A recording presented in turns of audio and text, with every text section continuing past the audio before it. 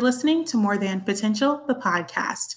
On this show, we talk about mental health, well being, and self improvement from a Gen Z perspective. I'm your host, Faith. So today, I want to talk about something that is so traumatizing for me, but I promise you it's like not necessarily trigger worthy at all. Like it's just me talking about my personal trauma for your personal enjoyment. So y'all better listen to this episode. Otherwise, I would have exposed myself for no reason at all. um, Before I start, just an update. For those of you who still remember, who've been listening, the real supporters out here, the OGs, I mentioned a few episodes ago that I was teaching my cat how to communicate with me via buttons. For those of you who are new here, don't know what I'm talking about, I bought some buttons on Amazon where you press them and you can record your voice. Now, I recorded my voice giving a command, and so I wanted my cat to press the button whenever he wanted food so I could give him more food. Because that's a totally good idea for a cat who's always hungry to have a button to get food at will. But whatever. I'm thinking, let's see if he's up to the challenge. It's been 3 weeks now, and he hasn't actually pressed the button but one time. And that was great, but it's weird. It's like he knows what the button means, because if I press the button right now, he's going to come running. I've actually already recorded this episode, and I tried my best to save that audio, but there's no way I could save it and let you guys listen to it, because I actually pressed the button. He came running, and then the entire episode I was trying to record, he's like going crazy. He's like wilding all over the apartment. So I'm not gonna do that to him. I'm not gonna get him disappointed, get his hopes up only to disappoint him when I press the button and no food magically appears. So that's neither here nor there. The point is, it does work. It just, he knows what the buttons mean. He just has only pressed it one time. So I'm still working on it. It's supposed to take 4 to 6 weeks with consistent, diligent effort. If I model it for him and I show him what the button means and what it can do, then he should at some point do it. But cats, they like to do their own thing. It happens on their timeline. So we'll see. Anywho, the topic of today's episode is about anxiety. And I'd like to start out by saying that I actually didn't know I had anxiety. It's just, first of all, my family doesn't talk about mental health. With certain types of Christians, everything is like demons and angels. If it's something they can't explain, it must be a demon. Couldn't possibly be a mental illness, so whatever. It's not something I talked about. So there were things that I was experiencing that were negative, and they affected my life in a negative way, but I didn't I didn't know anxiety is what it was. So, for example, something I used to struggle with for a really long time, was the fact that it was difficult for me to go to sleep at night. Sometimes I would find myself crying myself to sleep because I would constantly have the day on replay in my head. And it would just replay all the bad things and, embarrassing moments that's happened to me throughout my entire existence. And luckily for me, I embarrass myself daily. So there's always some new material. So I would replay this over and over and over and over in my head. And it was hard to make it stop. And I would just start crying, and I would pass out from crying so much. But not until several hours had passed, and it's like 4 o'clock in the morning. Another thing that used to happen alongside this is that I would ruminate a lot. So I would kind of have like these thoughts that would come into my head and it wouldn't go away. And so I would just think and obsess about it. And then, I would be upset. And part of anxiety too is the fact that like you can literally think about something all the time, and people will say not to worry about it, but you can't help but worry about it because, you know, if you don't worry about it, it's just not possible. You're gonna worry. You're gonna worry yourself sick, quite literally. And this can interfere with your daily functions. There's times where I've been so worried about something that I've just like completely been stressed out and it's altered my behavior at work and school. So sometimes I didn't go to class because I was so worried about stuff. And then I'd be stressed out about the fact that I didn't go to class. So I'd be stressed out and then stressed out about the fact that I was stressed out and stressed out about the fact that I didn't go to class because I was so stressed out. So it was a cycle. Like even talking about this right now, I'm just to be present in my body in the moment. I think I'm really uncomfortable talking about it because I'm just like fidgeting and I'm super it's just if you see me now, my physicality presents that of someone who is very anxious and concerned. So, you know, it's taken years of therapy for me to really see when I'm anxious and worried about something and be present in my body. One thing that people don't understand about anxiety is that it's very physical. So it's a physical response to things that are happening internally. And people may not know why you're doing what you're doing. But if someone starts behaving more erratically or they change, if they just change in general, then take note of that and be concerned. Try to have some compassion for them because the symptoms present differently in a lot of people. There's a general list of things, but it's different for everyone and can be triggered by different things. So I would just say to try and be mindful of that. You know what I mean? For me, whenever I'm anxious, usually, okay, first of all, let me say this. A lot of my anxiety is really like general social anxiety. It's a lot of social stuff. And it's because of my experiences as a child.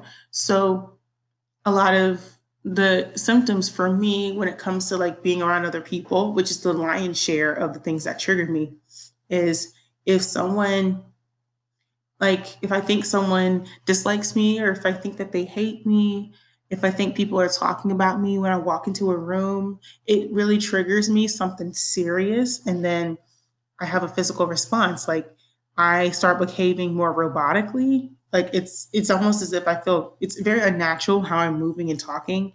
Um, Sometimes I can come across as curt or kind of like abrasive because I'm trying to limit what it is that I'm saying and I'm trying to gain control of myself and over the situation, but I don't know how. Um, Sometimes there's been times where I physically walked or run away from someone who made me uncomfortable, especially if they made me feel of overwhelming amount of emotions. And that's happened in a romantic context, by the way. I'll talk about that in a little bit if y'all want to know. So yeah, I also get a lot of physical sensations as well when it comes to getting sick, like physically ill. I already have some digestive problems because of stress. So when I get extremely stressed, I'm already like anxious and worried, and my stomach is in knots, and I'm feeling nauseous all the time, and I get migraines, and I have really bad menstrual cramps because I'm so stressed. And it only gets worse when I'm anxious. You know what I'm saying? And I would say the difference between me being anxious and me being stressed, because I think they kind of come from the same place. Sometimes the triggers overlap. I think with me being anxious, it's not, it's like an acute symptom, whereas stress lasts for hours and hours at a time. So when I have a stomach ache due to stress, it can literally last for days. A headache can literally last for days. My menstrual periods can be really, really awful in terms of the pain that I experience in all types of my body. And with anxiety, it's more acute. Like I don't really have bad menstrual cramps because of anxiety. If anything, my heart races and I start fidgeting and start looking back and forth.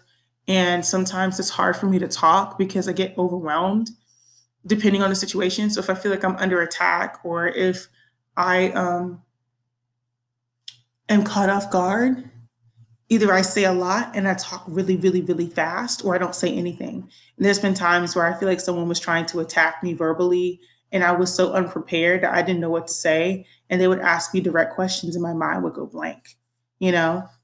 And sometimes it's like, well, you should be able to defend yourself. And there were points where I couldn't defend myself because I was just so shocked and I didn't know what to say. And then I got really anxious and worried. And then I saw that everyone was looking at me and I felt like I should have had a response, but I didn't have a response.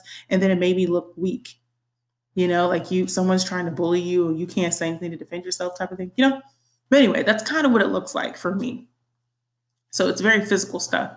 Um, and the rumination is part of it, in my opinion, just from talking to my mental health expert who like works with me. Um, yeah, ruminating and like obsessing over things and thinking about what you could have said differently, how you could have said it differently, what someone's responses or reactions are. Sometimes like overthinking and going over and over and over in your head what someone said and what they meant by what they said. Yeah, that's me. And sometimes people don't think that I go through this. I think if you know me and you are listening to this podcast, you may be surprised because, I put up such a good front, but that's because I have someone who works with me and, who, I talk to. And also it's a result of like trauma. Like when you go through things that are kind of traumatizing for you, you learn to adapt. And one of the things that I've done is that I've created a whole personality essentially or a persona that I wear in front of other people. So you don't know what's happening around me or not happening around me, what's happening inside my head. So people tend to think I'm so confident and I'm so strong, I'm so this, I'm so that. But I think a lot of times it's because they don't know the symptoms of anxiety when they see it. And they also are not quite like, they're not quite in my inner circle. So they don't know what's going on in my head. I've had people express several times to me that they didn't even know that I went through so much internally. And it's like, yeah, you wouldn't know because I put up such a good front. You never know that deep down I'm having all these problems. And I've always had those problems. So for me, like I said, a lot of the anxiety is social. I've had a lot of really negative experiences in my life when it comes to like interacting with people. And so for a good chunk of my life until I was about 20, 21, I was really crippled by anxiety and it got really bad, y'all. And I think I still have some mental health problems because of it. Um, I remember this is where I'm really exposing myself. So some of you are probably going to be surprised, but um, I got rejected a lot as a kid. Like one of my earlier memories, I would say one of the first memories I have is me when I was 6 years old, feeling like I was really lonely. I just remember being incredibly lonely as a kindergartner. And I asked my mom how to make friends. And um, she said that I should ask God for a friend. So I remember one of my first prayers was like, because when you're a kid, you don't really have a concept of all these different like abstract subjects like God and praying, whatever else. But one of the first prayers I remember was praying for a friend because I was just so lonely and I didn't feel like I had friends like the other kids did. And so eventually I did get a friend, but that did not work out because when I moved from that neighborhood, he had replaced me with two of the neighborhood boys who were his age. It was like a new family that had just kind of moved in and they had two young boys our age. So he basically replaced me. And I never got a chance to say goodbye to him actually when I moved. And I was very upset. I remember being very, very upset because I felt like, um, you know, abandoned essentially. And I didn't have a friend anymore. The friend I had prayed for got taken away from me. And so there's a lot of stories like that in my childhood of, people bullying me in middle school and high school and constantly feeling like I was on my own. I got bullied a lot, like a lot, especially kids from other schools. Like I went to a nice school, so people there, I mean, yeah, they did stuff and they said things to me, and it was very clear that they disliked me. It was very obvious, but they some of their bullying was not really that big of a deal. It was just social isolation because I wasn't liked or I wasn't particularly a person that they enjoyed being around. But kids from other schools were really ruthless. Like I didn't even know these people, and I would get on the bus to go home every day, which I hated riding the bus because they would like stick stuff in my hair and make fun of my acne, throw things at me on the bus, just do stuff to me while I was asleep or while things were going on. And I would have my book bag next to me and none of them would sit next to me and they would pretend like I smelled, which I did not. They knew I didn't, but whatever. It was just stuff like that. And so, as a result, I I became cripplingly anxious around people, and I put up this tough exterior, but in deep down I was like really anxious and afraid of everybody. Like I was so worried that people were going to like reject me, and I didn't feel like I mattered or that I was loved in the world. So, yeah, I don't want to go too far into it because there's a lot I could say about that, but yeah. So, that's kind of where a lot of my social anxiety comes from. And I think that it's still really traumatizing for me to talk about because, you know, it's cool to be anti bullying now, but didn't used to be. And kids ultimately do what other kids do. So they pick up on each other's mannerisms and behavior. So one kid is bullying someone and they're popular, then it's easy for other people to join in because it's fun. Because you get to feel like you're on the inside and the other person's on the outside looking in. And as someone who's kind of gone through that multiple ways and in multiple different ways or whatever else, I just kind of like do have a certain response to things now. I'm better now, but a lot of my anxiety does come from other people, not necessarily situations. So if I feel like attacked or if I feel like someone's going to hurt me, or if I just in general feel like, um, I don't know, like someone's going to not accept me for who I am, instead of like doing certain things, I become what I think they want me to be. That's how I cope now. And it's a healthier way to cope, I guess, but it's not quite the answer. So, what is my point in saying all this? My point is that, like, if you have anxiety and you really struggle with mental health, know that you're not alone, that there's plenty of people who've had the same, um, who have the same experience as you.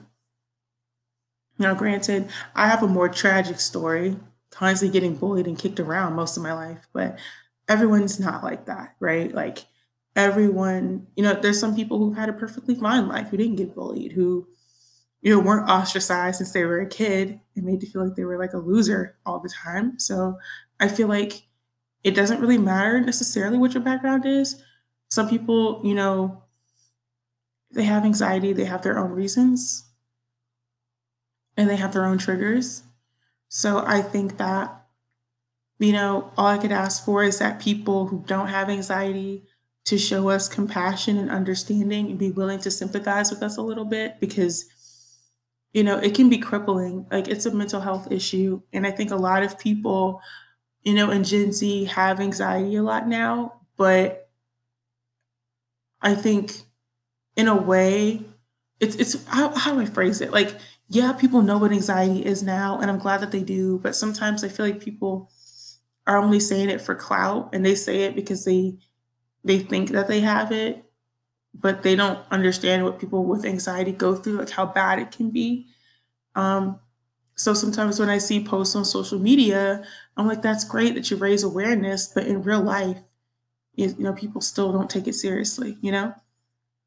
They think that when you say you have anxiety that you're kidding and that it's just a cop out, but it's really not. Like, it's something that deeply affects you on a psychological level.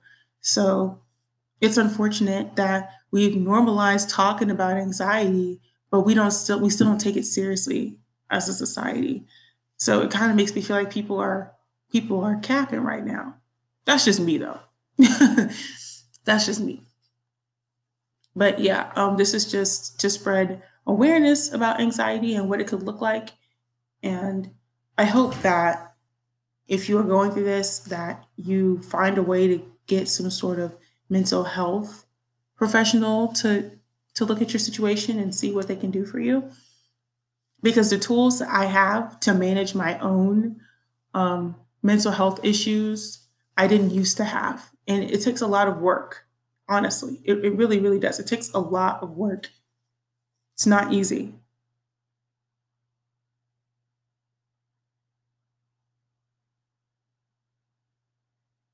So,